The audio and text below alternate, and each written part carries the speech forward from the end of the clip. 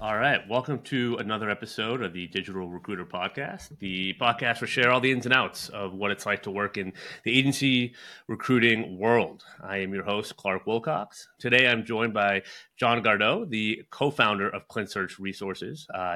Which is a pharmaceutical recruitment and consulting agency. I know Jon for a couple of years now. Always been impressed with his approach to running and building an agency. So I'm happy to have him here today. Jon, thanks for being here, man. Thanks, Clark. Thanks for inviting me. Of course. Well, let's get started the way we always get started. So, how'd you get into recruitment? Yeah, that's a fun answer. So, very few people actually know this about me, not because I'm trying to hide it, because I'd rather just focus on the recruitment aspect of it. I guess I would start back in college. I went to become a lawyer. I had a number of family members around me growing up that was just kind of the profession to be in. After a few years of studies, I just looked inward and determined that there was no way sitting behind a desk and interpreting U.S. code was going to be the trajectory for me. Maybe litigation, a lot of movement in the courtroom, but I felt that was just not going to be my journey. In my third year of college, I actually worked closely with my advisor to determine another path that would allow me to continue my legal studies, but become a little bit more hands-on. So there I became a police officer in a south suburb of Chicago. And in true fashion, it was in my third year of policing that, again, I said to myself, listen, this just was not going to be it. I just told myself life is going to be too short. Obviously, the connotation of being a police officer, it being a very dangerous profession, unbelievable respect to everyone that is still doing that role. But I really just wanted to do something I loved. And I've always loved working. This is where it comes a little bit odd. I've always loved working with animals and people, specifically the interactions and evolution as it pertains to others in their environment.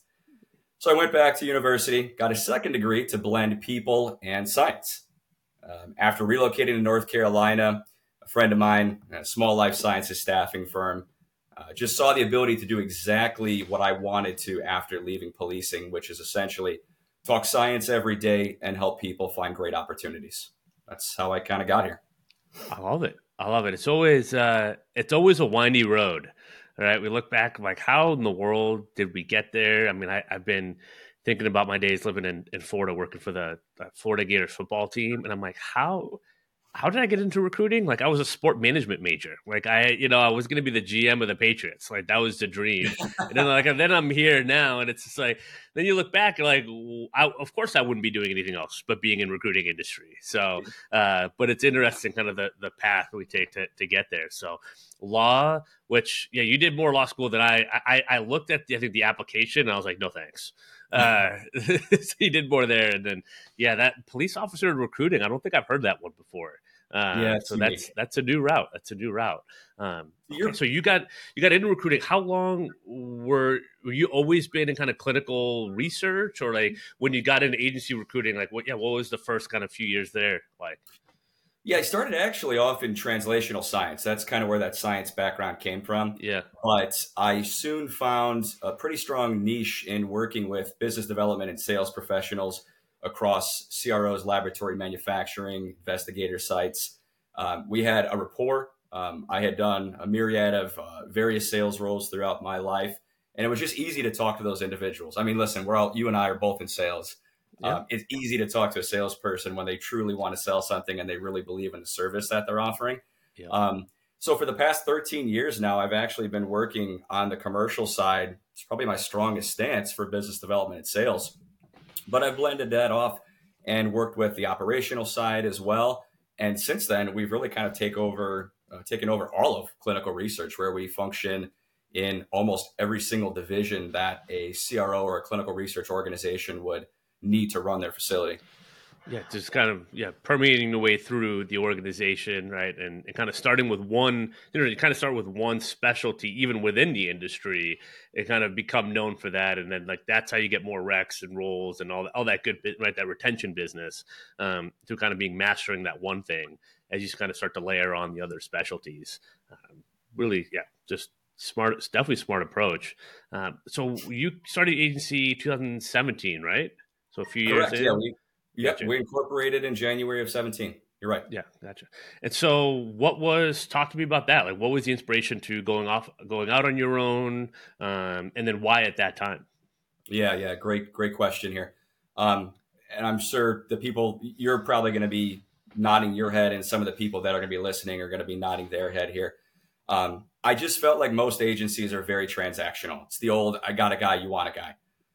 I was pushed to conduct business in a manner that, in my fourth year, I believed was not conducive to generating relationships. Make 100 phone calls a day, or you're fired, or you're Yeah, chained to the desk, whatever that looks like.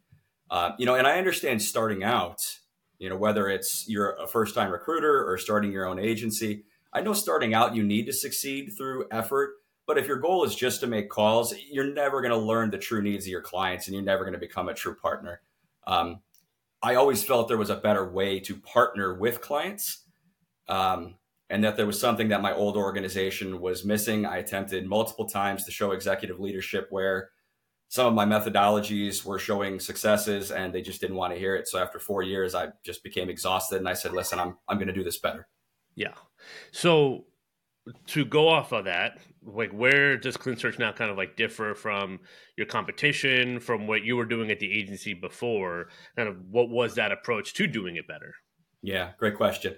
I feel like it's not enough anymore because there were so many differentiating propositions from agencies that said, well, we specialize in your space. And that's great. And ClinSearch definitely does specialize in a space. We have no interest in being everything to everyone, but beyond specializing in the space, by the sheer volume of output that our recruitment team conducts on a daily basis, we can identify trends before our clients can and bring them to their attention, right? So it's based on that volume output as well.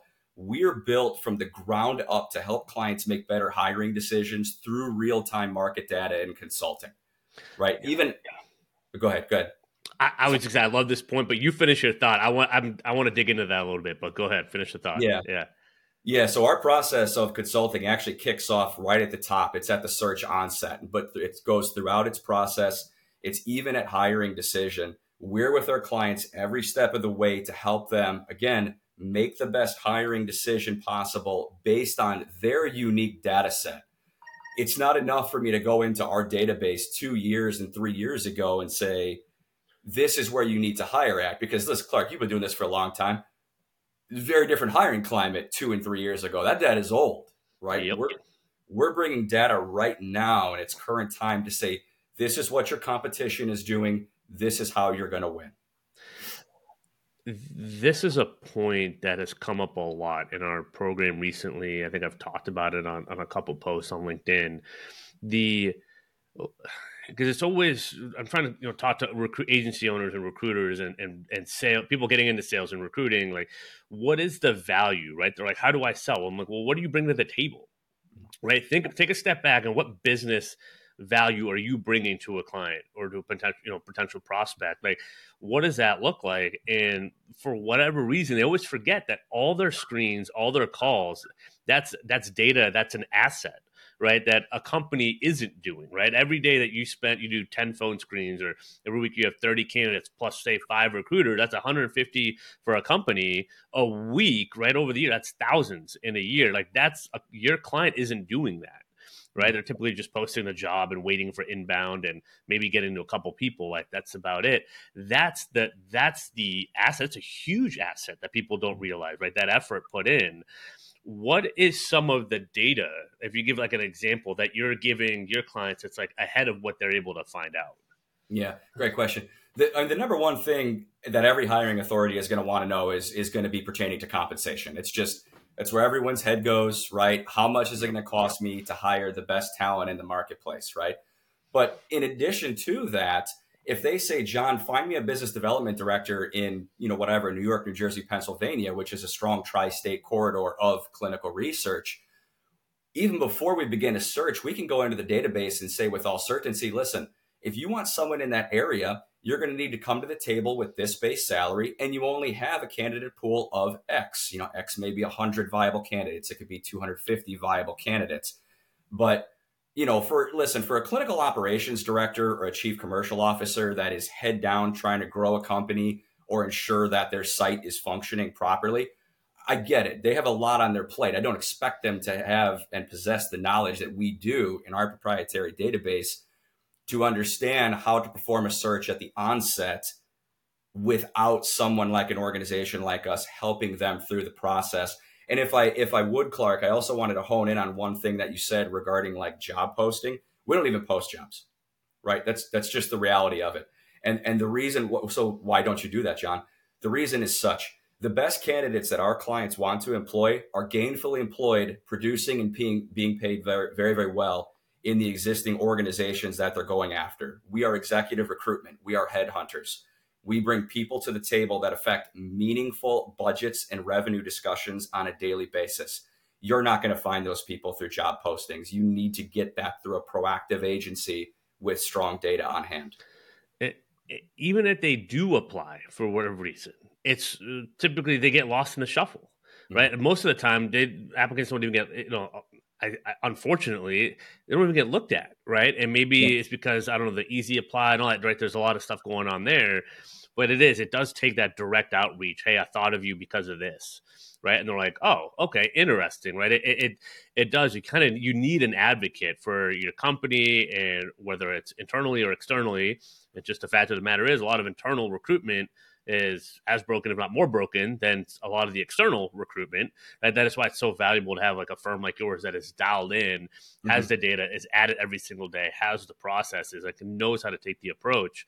Right? It's headhunting, even some more regular direct search, contract search. Like it still takes that. Like, hey, we thought of you. Like, there's a match here. Right. And the job postings, people's eyes get glossy or whatever. Like they don't even want to deal with it. As you said, someone that is gainfully employed, they might look at that like, it's not worth my time. Right. I think that's something people don't think about either. Right. With those job postings, it's like, it's not that they aren't looking. It's just they don't want to bother like going through the tedious application process and not getting looked at. Right. There's really no point.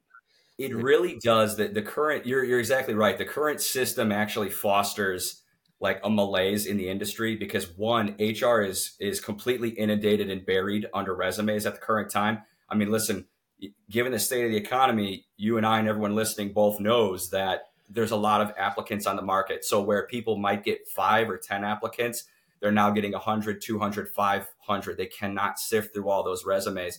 But I also feel for the individual that is desperately trying, that has been laid off, is desperately trying to get back to work, has 100 applications and no responses. And those two things together create a catastrophe for hiring in our industry at the moment. I'm always telling people, if you're not coming through my agency or another agency to ensure you're getting quality representation, please do your research and reach out to an individual on LinkedIn that you believe may be the hiring authority or someone in HR or someone that can get you a meaningful conversation.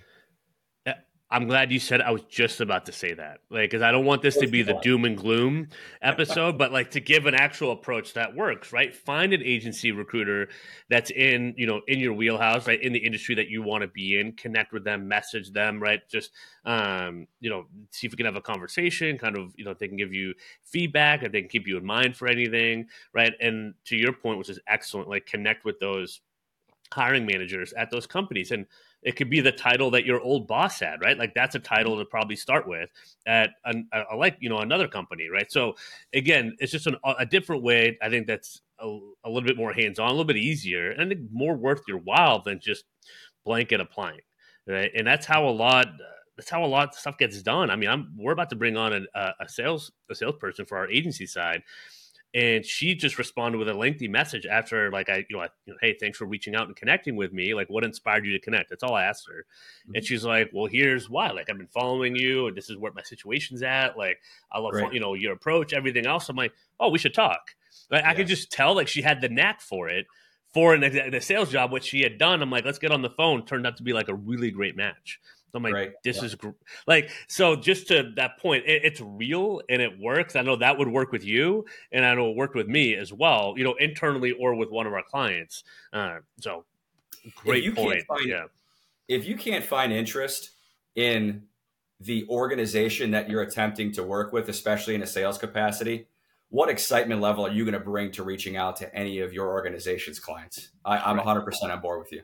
Absolutely. No, it's a good because people are like, well, what else should I do? I mean, this would be the approach that I know you or I would take if we're on the one I did take when I was first getting jobs out of college. So I tell like, people like, how'd you get into football? Well, I found a random email database. I paid $50 for all the email addresses to the NFL and video coordinators in college football in the NFL, and I emailed every single one of them with my resume, and I'm just like, hey, I'm ready to work, and Smart. 5 or 10 of them got back to me, and that's how I got hired at the United Football League, and then the University of Florida. Like, that was it. I didn't apply. There was no job postings for those jobs. I just got directly to the hiring manager, who I thought was, and that was in 2009. Right? I'm still the same thing. Still works in 2023. So, Smart. all right. Well, we'll continue on here. So, it's not all roses building an agency, right? The day to day, there's a lot of obstacles. What are some of the biggest challenges you had to face in kind of building out your agency and just kind of making your stamp on the market? I would say, for us, I can't speak for every single agency, but for us, I think it was really twofold. The first one is we took no capital of any kind, no investment money starting out. It was just my business partner and I in a grassroots effort. We were lucky enough to win a good number of clients early because of past performances at other organizations. But, where do you go when the relationships are exhausted, right? Because as you have them and they become repeat business, you still need to continue to do new business development and grow the organization. You and I both know that there's a lot of us out there. How do you stand above the rest? What is your value proposition? What is your message? And I think that's what every single agency goes through. But I also think that our entrance into the space was pretty similar to where a lot of organizations actually have started. But, yeah, really the big one is, how do you make noise? How do you get into an oversaturated space? The other one would be, sorry for any other agencies out there listening. The other would be simply overcoming history. I'm not going to sit here and tell you that ClinSearch does everything the best way and everyone should adopt our policies. But as an industry, we all need to get away from the transactional nature of, I got a guy, you need a guy, because this breeds a significant amount of content with the clients to where one, mid-sized biotech may have an absolute terrible experience with one agency. They might have a really good experience with another, but that agency won't ever get their shot because the first agency messed up their psyche so bad here. So many organizations have just terrible experience with agencies and recruitment partners. There is that preconceived notion out there. I know you know what I'm talking about. This is where we've tried to overcome any preconceived notion, again, with our value proposition, help them understand that we are experts in the space. This is all we do. We don't touch anything else. Outside of drug development, you need to talk to someone else for that. But it's really our attempt to help them see us as a partner, not as a roadblock or a frustration in their day-to-day. Those are the two things that we've really seen have been the biggest challenges. Yeah, I feel like a broken record. I've said on the podcast, I say it on client coaching calls, sales calls. Recruiting is low barrier to entry, high bar to success. So your job in marketing as an agency is to show that you have crossed that barrier and have a high bar of success and have a standard and boundaries and a value prop and a process that you execute day to day.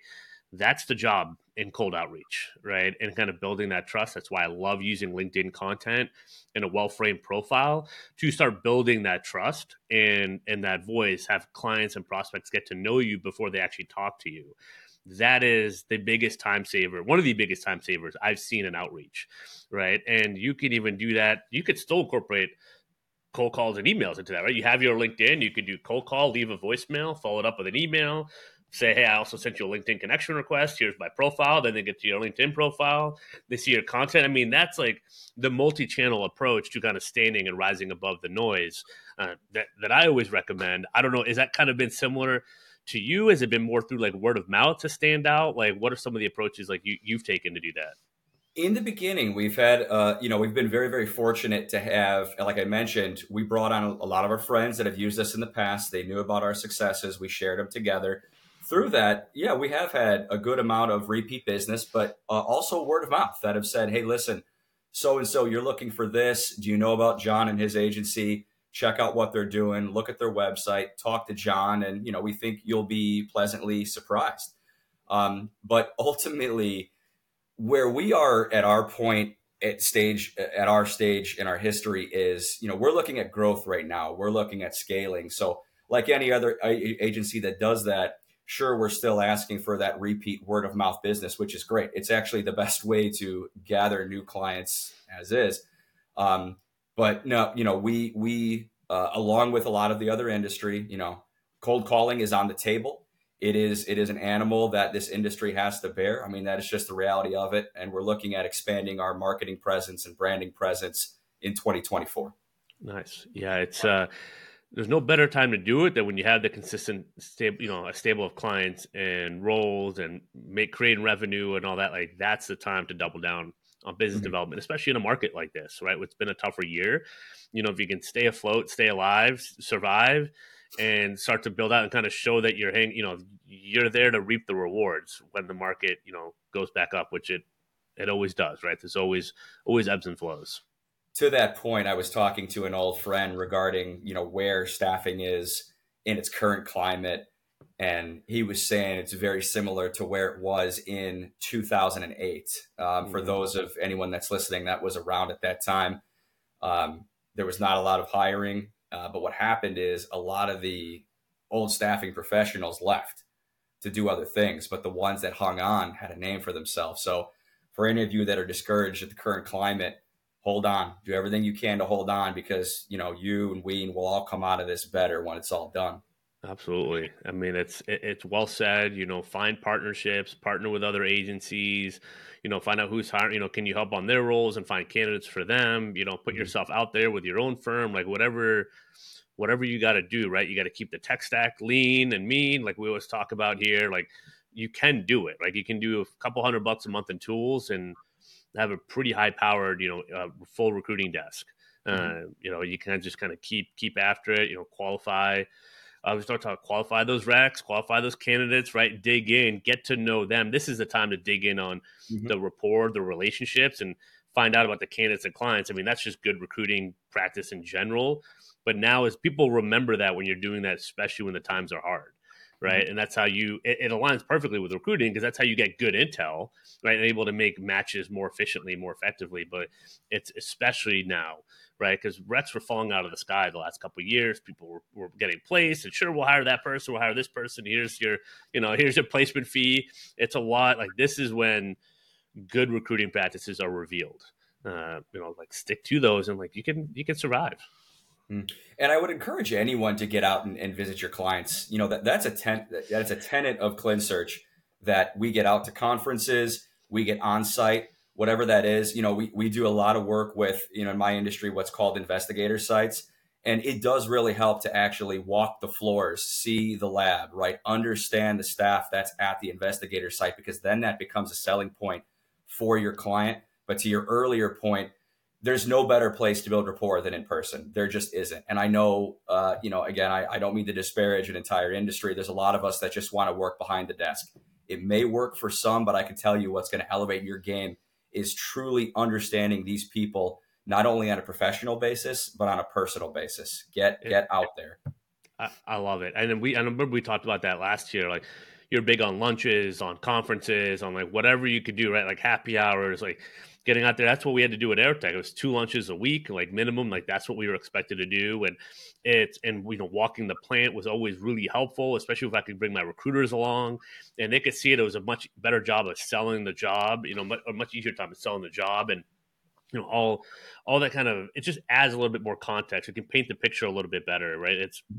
can reduce ghosting. It's better feedback, all that good stuff. And there's nothing like breaking bread, right? If you do that with the hiring managers over and over, like you're going to be top of mind. Like they're going to give you a call. They're going to give you more information. They'll, you talk about giving data to them. Well, they'll give you insights on what they're mapping out and what they're projecting and all that good stuff. And I'm sure you've seen that and from the in-person meetings and from just the conferences, right? You can just like, man, I just picked up two accounts, and not only that, but like they're great clients, like because we built that rapport over a day or two conference.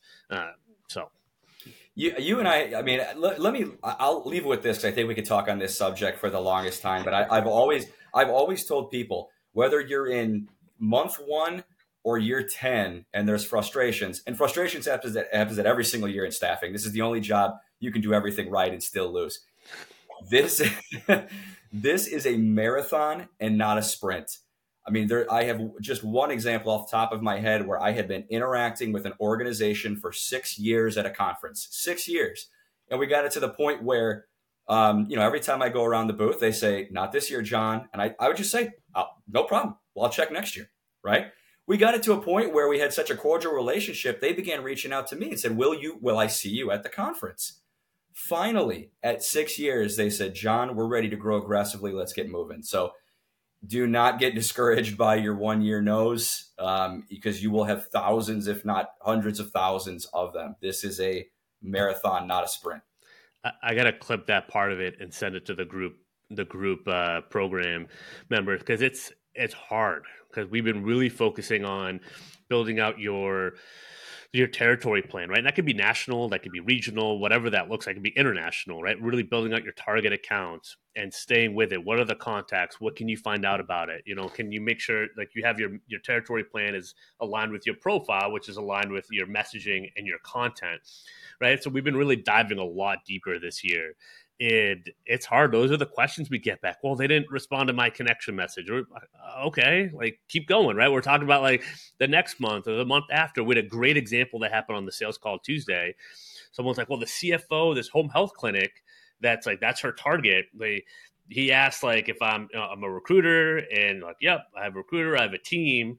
But she didn't ask him any follow-up questions. So we're like, go back, ask him what's going on with him. And so sure enough, she messaged us yesterday, shows us the screenshot. She did that. And he's like, oh, hey, why don't we meet in person sometime? Like, why don't you come by the office? So they set up an in-person meeting there, but she started recruiting last year.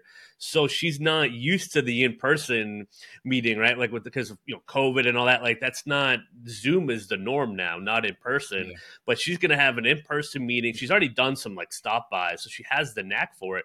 That's going to open up, like I think, her mind like, oh, this is so much more effective, right? But just like if you just stay at it, you never know what happens if you ask the question or you make, hey, could we learn more about your process, or could we meet up? Sometimes they'll suggest it, right? And it's another show of like urgency, like they really need help right now. So yes, like staying with it, asking, like just like the little simple things, like, hey, why don't we meet up, or how about lunch, or I can stop by and drop off some donuts. Like, and if you don't know, just kind of inquire, right? If you know they're a target, they hire in your skill sets, like who knows, right? You kind of just keep at it, and like having that marathon mindset is critical, because but I think it only works if you have enough volume in your day to day.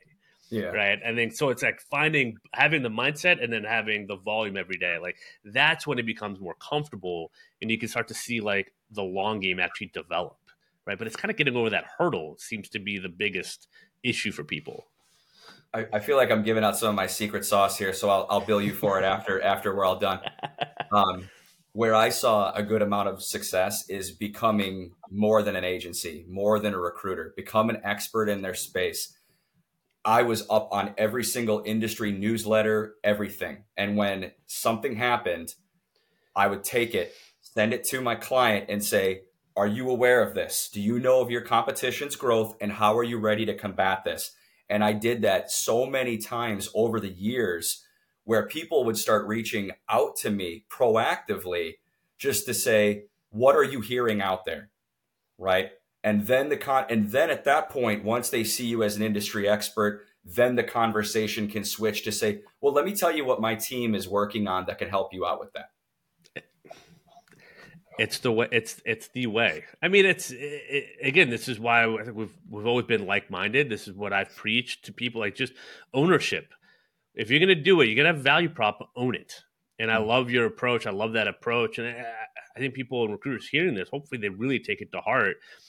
Don't just be in this for a big commission check, right? That's an easy way to scare off a lot of people. People can kind of sense that. But if you really have something to bring to the table, like own it, learn, evolve, like always be learning more, right? About the industry, about your own process, like your sales approach, your recruiting approach, like just continue to evolve. That energy like resonates with candidates and clients. And it might be a little woo for some people, but it's not just like the energy, but even just the questions that you're asking, being engaged, Mm-hmm. like really being an industry expert. Because it is talked about a lot, but I think you're giving the secret sauce on like how to actually do that day to day. And I think it's gonna be it's super helpful for hopefully people listening to this that might not know like how to do that. Like that's it. Like just be in the game, have a large setup, and just reach out. And like that's how you do a reach out. It's not, hey, are you hiring every month? Like these are ways to follow up that add value. It's huge. Exactly right. Cool. All right. We've talked about challenges, building out the firm, doing a little bit differently. It's been 6 years. What are some of the biggest wins, right, that you're proud of? I'm great at celebrating losses and not so good at celebrating It's wins. important. Yeah. You know, I'm no one wants to ever say their baby is ugly. We still have a long way to go. There's still a number of things that we could be doing better. We're just literally finishing up speaking of tech stacks, we're just finishing up our new tech stack to head into 2024 really, really strong.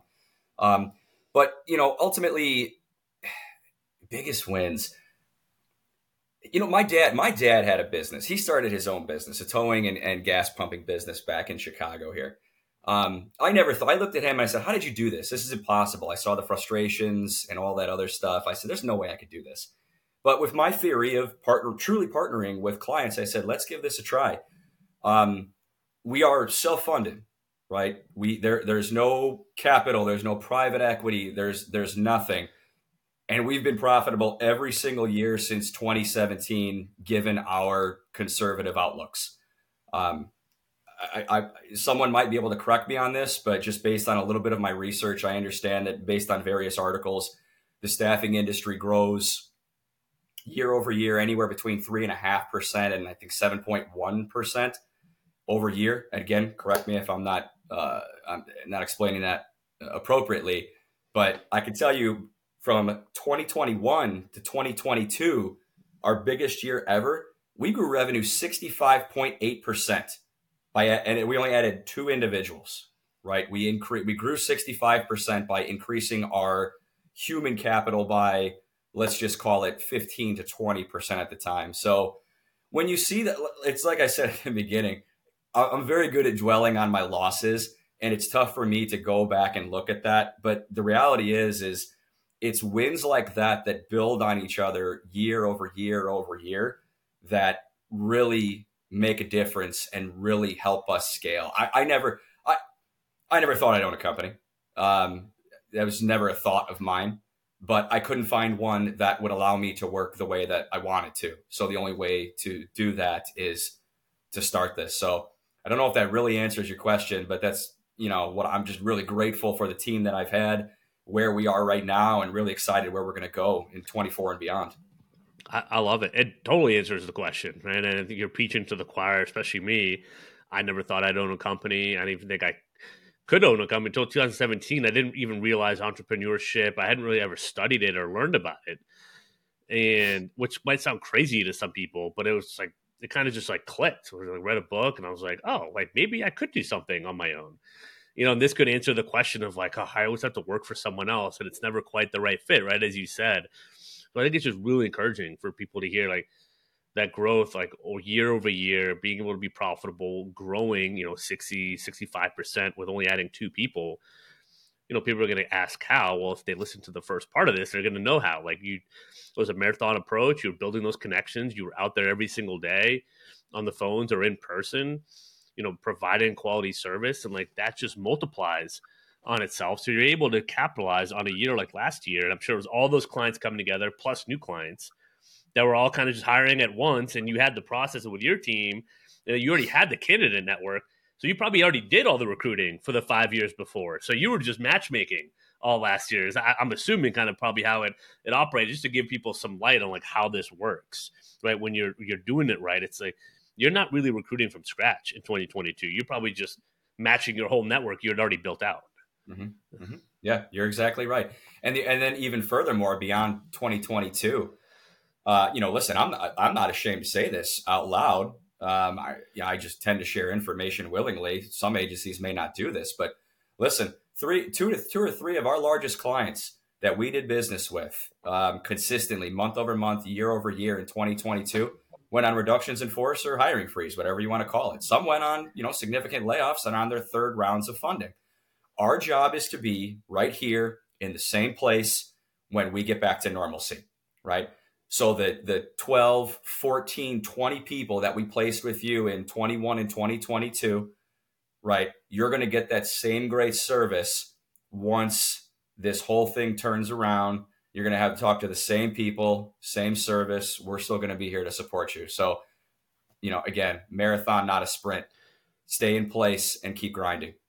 It's people love having that one person they can rely on and call, and we have about 100 different things we got to take care of. So it's just nice to know that, like, hey, I got a guy, right? We have it for mechanics, ideally. We have it for health insurance or taxes or whatever. Like, be that person as a recruiting agency. Like, I got an agency, like, they're really good, and it's something interesting. It's a nice. Think about those industries where people talk about getting scammed a lot or not having great service. There's a lot of pride that comes with finding someone you trust in an industry where it can kind of be low trust, right? Everyone's used to having a bad mechanic experience, but when they have a good one, I got a great mechanic, right? So it's like when you got a great agency, it's like I got a great agency. That is such a great point, and I want to talk to that as well. Do not run a great process and do not get discouraged if you don't place the first assignment that you work with. I have a multitude of examples where I worked with an agency and we worked our process and it was a great process, but for some reason an internal candidate came in, another agency pulled something out of thin air, and we didn't make that placement. That's okay. People are going to remember how you treated them. They won't even remember the outcomes. I had a client come back to me last year that 2 years ago, I didn't close the assignment. I didn't make the placement. They came back to me 2 years later and said, Jon, listen, I loved your process. We're not growing vastly, but I do have this one thing that I need a specialist and I think you can help out on. So that's an instance to where you can still lose. And as long as you're running a good process and you're committed to your client, there's always something there. Help them understand that they're there for you, and they'll remember that when the time comes again. Absolutely. Absolutely. Not too dissimilar from our story, to be perfectly frank, right? I mean, it's a little bit kind of how it was last year, right? I think, and that's just kind of how it goes sometimes, right? And like it's the process, the relationship. And I've always said that I'm okay with losing on a rec. If it just goes away and no hire is ever made, like that's not great. Right. But if I lose, I put my best foot forward with the information we had at the time and we learned from that. That's okay. Like we can come back, another time, right? Yep. When it makes sense. So great point. Mm-hmm. So kind of to that point, a little bit, kind of adjacent, anything you would have done differently? It's been 6 years starting your own agency, kind of looking back, anything you might have done a little differently to start with? Yeah. If I could look, introspectively, I would have put more revenue, more capital into and more investments into our marketing strategy. This actually goes back to an earlier point where we were discussing about challenges, how to start an agency. It's simply just making a noise. But if you're going to grassroots it, cash is king and every penny is precious. So if it's you and one other sales guy or two other sales guy, and you can get marketing through word of mouth, that's great as well. But the reality is I can't help but wonder where we might be from a branding perspective and a scalability perspective if we really pushed out, like if we hired an external agency and we really pushed out a strong branding strategy in the market. It's almost shameful to say, but again, like I said, I've built a history on being brutally honest. There's still people in my space out there that don't know we exist. I just came back from a conference and they said, who are you with? And I said, ClinSearch. It kills me inside when they say, never heard of him. As the owner of an organization, I die a little bit inside when I hear I've never heard of them. But, when you're a small agency starting out, you are being pulled in 10 million different directions. Still to this day, I have old clients calling me to work on their behalf. I have old candidates I've placed calling me on their behalf. I'm sweeping the floors over here because janitor is also in my title. Starting off can be very, very tricky. If I could go back and do anything again, I'd put a stronger focus on marketing and branding. Yeah, it ends up being a cheat code. I don't know how else to describe it. I mean, you have to work for it, but I realized when I started, I posted 3 times a week, and very quickly I was like, I got to post every day, especially coaching. I'm meaning recruiting has a bad rap. Coaching might be lower on the totem pole, right? And so it was just every day I had to get out there. I had to just share the insight, share the mission, what I'm about, like what I see in this industry. That's how you and I connected, right? And started I saw your the post. rapport. Right, you saw Yeah, my I saw your post, and we post. connected, and you reached out, and were like, "Hey, can we talk about this? I need some help." And here, and we just got to know each other, and everything else. Like, that's it. And not everyone knows digital recruiter. It's been a couple of years. I've only been posting a year and a half, but that's I can control that every single day, and just like posting and sharing the insights and the wins. Whether you've made one placement, no placements, 100 placements, there's always a story to share, because if you've made 50 phone screens, you've learned a lot about recruiting, right? Like, they're even without a placement. So like, there's always something to kind of share, and people are inspired by the journey and see the growth over time. They kind of, hop aboard a little bit and see like the evolution.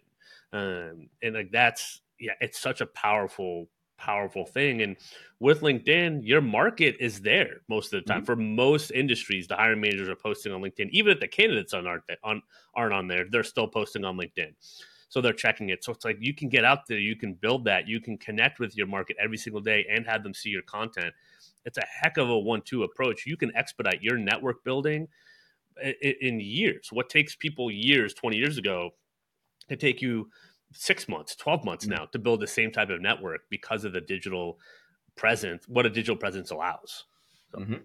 Totally agree. Just well, make sure that whatever you're pushing out there on LinkedIn, for anyone that's listening, make sure it's good quality content, and try not to just rehash.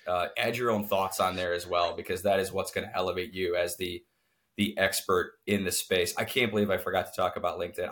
I remember that every day I was putting an article up on LinkedIn, and addressing it with my thoughts and theories. Yeah, you're exactly right.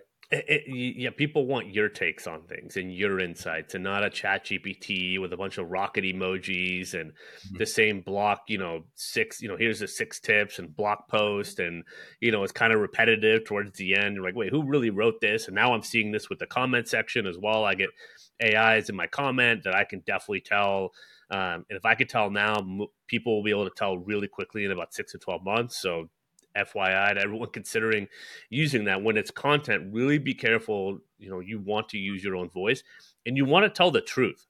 Like, really make sure you're honest with your content, right? And the blanket statements and all that, like, that's where I see people kind of get in trouble. Like, really speak to your experience and your insights. That has enough power in of itself and enough Mhm. sway. So yeah, great Absolutely. points. So people that are just getting started with building out their agency, or getting started maybe even in recruiting, and if you're getting started in recruiting right now, more power to you, because it's a tough time but a great time at the same time. What's advice that you have for them? Yeah, this one is simple. I would definitely say pick a lane, own your space, and become the experts. I've seen too many people quickly dilute themselves when they try and be all things to everyone, and they fail in every turn, right? I mean, because if you think about that, I'm just going to use business development professionals as an example, because I've been working with them for 13, 14 years. Um, if I'm working, if I say I want to be a BD professional, but now all of a sudden I'm picking up a bunch of different focuses, I have to stop working with my BD professionals, and I have to start not only educating myself in another space, I have to talk to many, many different skill sets. When you're working one or two or three different disciplines, keeping a small, concentric network, you can work with 10, 15, 20 different clients. You're still only calling into one person.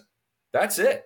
And what's great about that, and this is exactly how I built my brand back in the day. What's great about that, when you're calling one person for opportunities at 20 different companies, that candidate, that individual is going to say, well, damn, this guy really knows the space. He has access to all the best opportunities.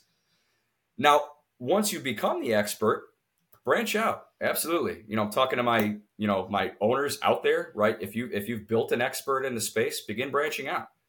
Bring some more people on board, train them up.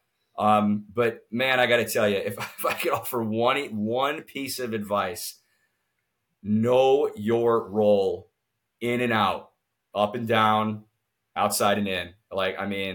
That's where your value is. That's where you become the expert. And that's where they start calling into you for your help and advice. Absolutely. When you mentioned with the candidates, it's like that's how you get good referrals, right? Because they know good people. They know, hey, this guy, Jon, he knows like 20 good companies. Like he got me hooked up with this job. Like he could probably help you out too. And they feel better about getting referrals because they don't feel like you have just one, say, sales role open, right? It's like, no, he's got multiple, right? So if you're able to like show that abundance mindset and you take care of that candidate first, then they'll refer to all the good people that they know as well. And like, it just kind of plays off itself. I mean, that's what happened. It was at Aerotech with skilled trades. Like I get a really good mechanic, we treat them right, and he'd refer his 5 other mechanic friends. And those were the biggest margins we had in our division, in our vertical. So like, it was just easy for us after a while because like we could kind of play on that and be like, yeah, those are the guys that have the good mechanic jobs, right? And the good companies. It's huge. It's a huge asset.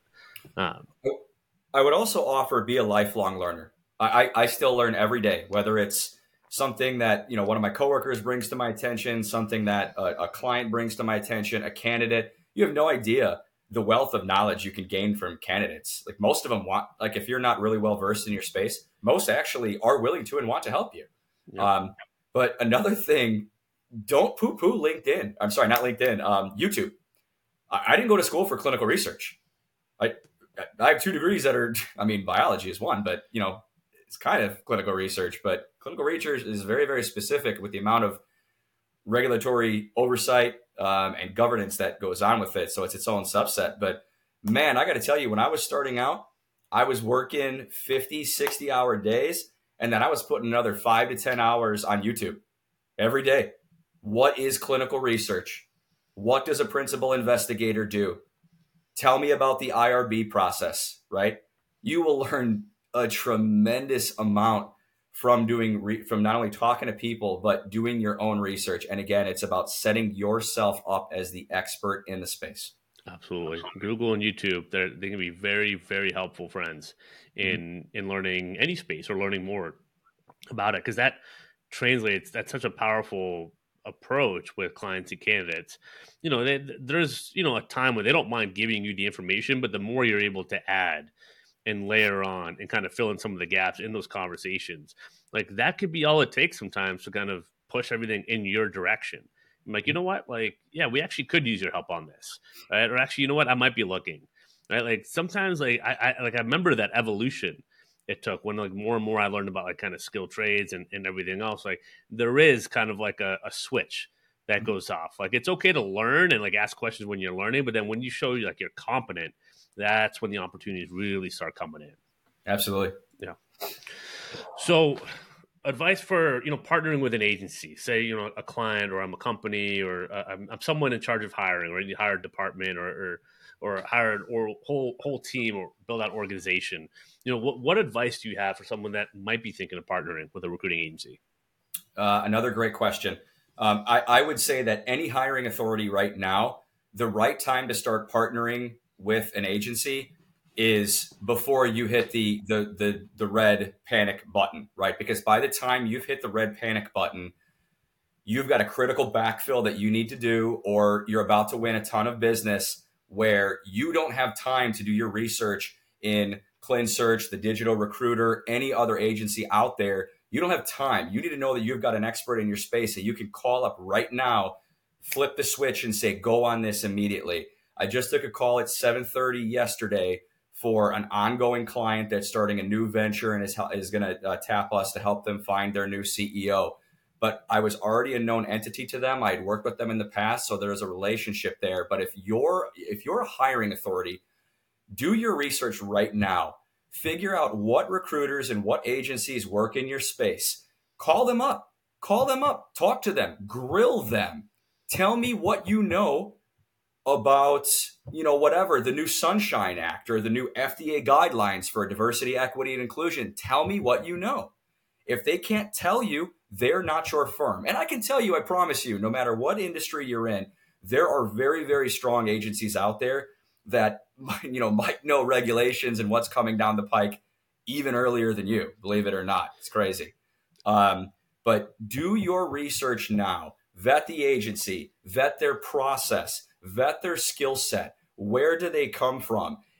Have they been recruiting? And listen, I don't mean to throw shade at anyone that just started out. We've all started somewhere. Have they been recruiting for 3 months or 30 years, right? There's a difference in experience. Spend time with your agency. Please, please, clients, don't just think sending a job description is an adequate amount for a professional placement agency to do their job. Most JDs are canned. I can write them. I've written dozens of hundreds of them in my time. It's just a bunch of bullets. We want to know the true soft skills that are actually going to move the needle in your role, not just history of overperforming sales quota, right? That's on every single sales job description since the dawn of time, right? We need to truly understand what you're looking for. And really choose someone that's been doing it for a while, that has a database, knowledge to get something done. I also see, as much as I'm sitting here preaching about agencies being an advocate for their clients and building a strong partnership, I also see it go the other way as well, to where, the client, treats us in a very transactional nature and just says, listen, just fill my role, right? The best agencies might view that as to say, listen, this is not the partner for me. Maybe I take my best candidates somewhere else. Because remember, the best agencies have access to the best candidates, and we can direct them based on the solution of what client we're working with at that time. Yeah, it's well said, and the client has a lot of control, just with, as you said, with their approach and their attitude on if we want to send the candidates there or not. Like it's interesting, and it's easy to get, maybe you have a bad experience or two with an agency, but you find a good one, if you have a great attitude, it's amazing how far that can go, and just approach and all that. And it's very obvious if you don't. And yeah, I've not sent people to certain places because it's like, that person, that's a good person. I don't want them to go through that ringer of that process or like deal with that hiring manager. Like, that's very real. So it's, when you come across a great agency, like you got to come with your A game too. Like, that's the flip side for sure. Yeah. I wanted to mention one other thing that's a little bit in line with your question, but maybe also a little bit outside the box as well. Agencies, know your worth. No more of this 10%, 15% stuff. I understand times are tough. Like, I get it. But if you don't value your services enough to stand up there and command what I would classify as an industry standard fee for the amazing service that you do, please don't do that anymore. Like, I don't know about you, but I can talk to ClinSearch. We provide an amazing solution and service to our clients that I really won't budge on fees. My coworkers and we have the ability to bring our clients, I'm going to keep using salespeople as an example. We have the ability to bring our salespeople or our clients salespeople that could deliver 3, 5, maybe $10 million in revenue more than what you might get off a job posting. Are we really going to complain about a 25% industry standard recruitment fee when I can deliver you $10 million of revenue indirectly in the best sales talent? Is that really where we're getting to? So this is just my plea for the entire agency. Please, you guys work in a very noble profession. We advance people's careers. We bring organizations and hiring authorities the best talent possible. You provide a great solution. Do not dilute that by working for free. I love it. That's a great way to wrap this up. It goes to the point of, if you're not sure how to do that, go make the business case, understand the business case for your solution and the value that you're bringing, right? Why is this role open? What's the cost of not filling this role? Start asking those questions and get that intel, gather that. It's like, all right, well, we have the database, especially for producer type roles. It's pretty simple to make the business case of why a 25% fee is kind of a no brainer if you're getting that top talent, right? So, well said. A great point. Um, Jon, this was great. Jon, where can we find you? Where should we find you? People want to reach out and connect with you. Where should they The find you? easy, the easiest way would be LinkedIn, I love it. just by the full name, Jonathan Gardow. But you can also reach out to me on our website, www.clinsearchres.com. Those would be the two main areas. And once we become good friends and colleagues, I'll release the cell phone to you. Yeah, yeah. Not just yet, but we'll have all that information on the episode summaries, where you find that: Spotify, Apple, YouTube. That'll be on there, and we'll have the LinkedIn and the website. Jon, thank you so much. Ton of wisdom and good insights on here. So I appreciate you coming on and sharing your story, man. Thank you, Clark. This was very enjoyable. I've seen your other podcasts. There's a tremendous amount of talent that you bring on to these events. I mean, if I was starting out, I would definitely put up an alert to make sure that I'm aware that every time you put something out, I need to take a peek at it. I appreciate that, man. Well, you're added to that list of really just like high quality people and talented people. So this has been super fun. A lot of good stuff on here. Yeah, appreciate your time, man. So, well, that's it for this episode, Digital Recruiter Podcast. We'll catch you next time. Make sure to like, subscribe, 5 stars, all that nice stuff. Help the little podcast off the ground here. So we appreciate you tuning in, and we'll see you next time.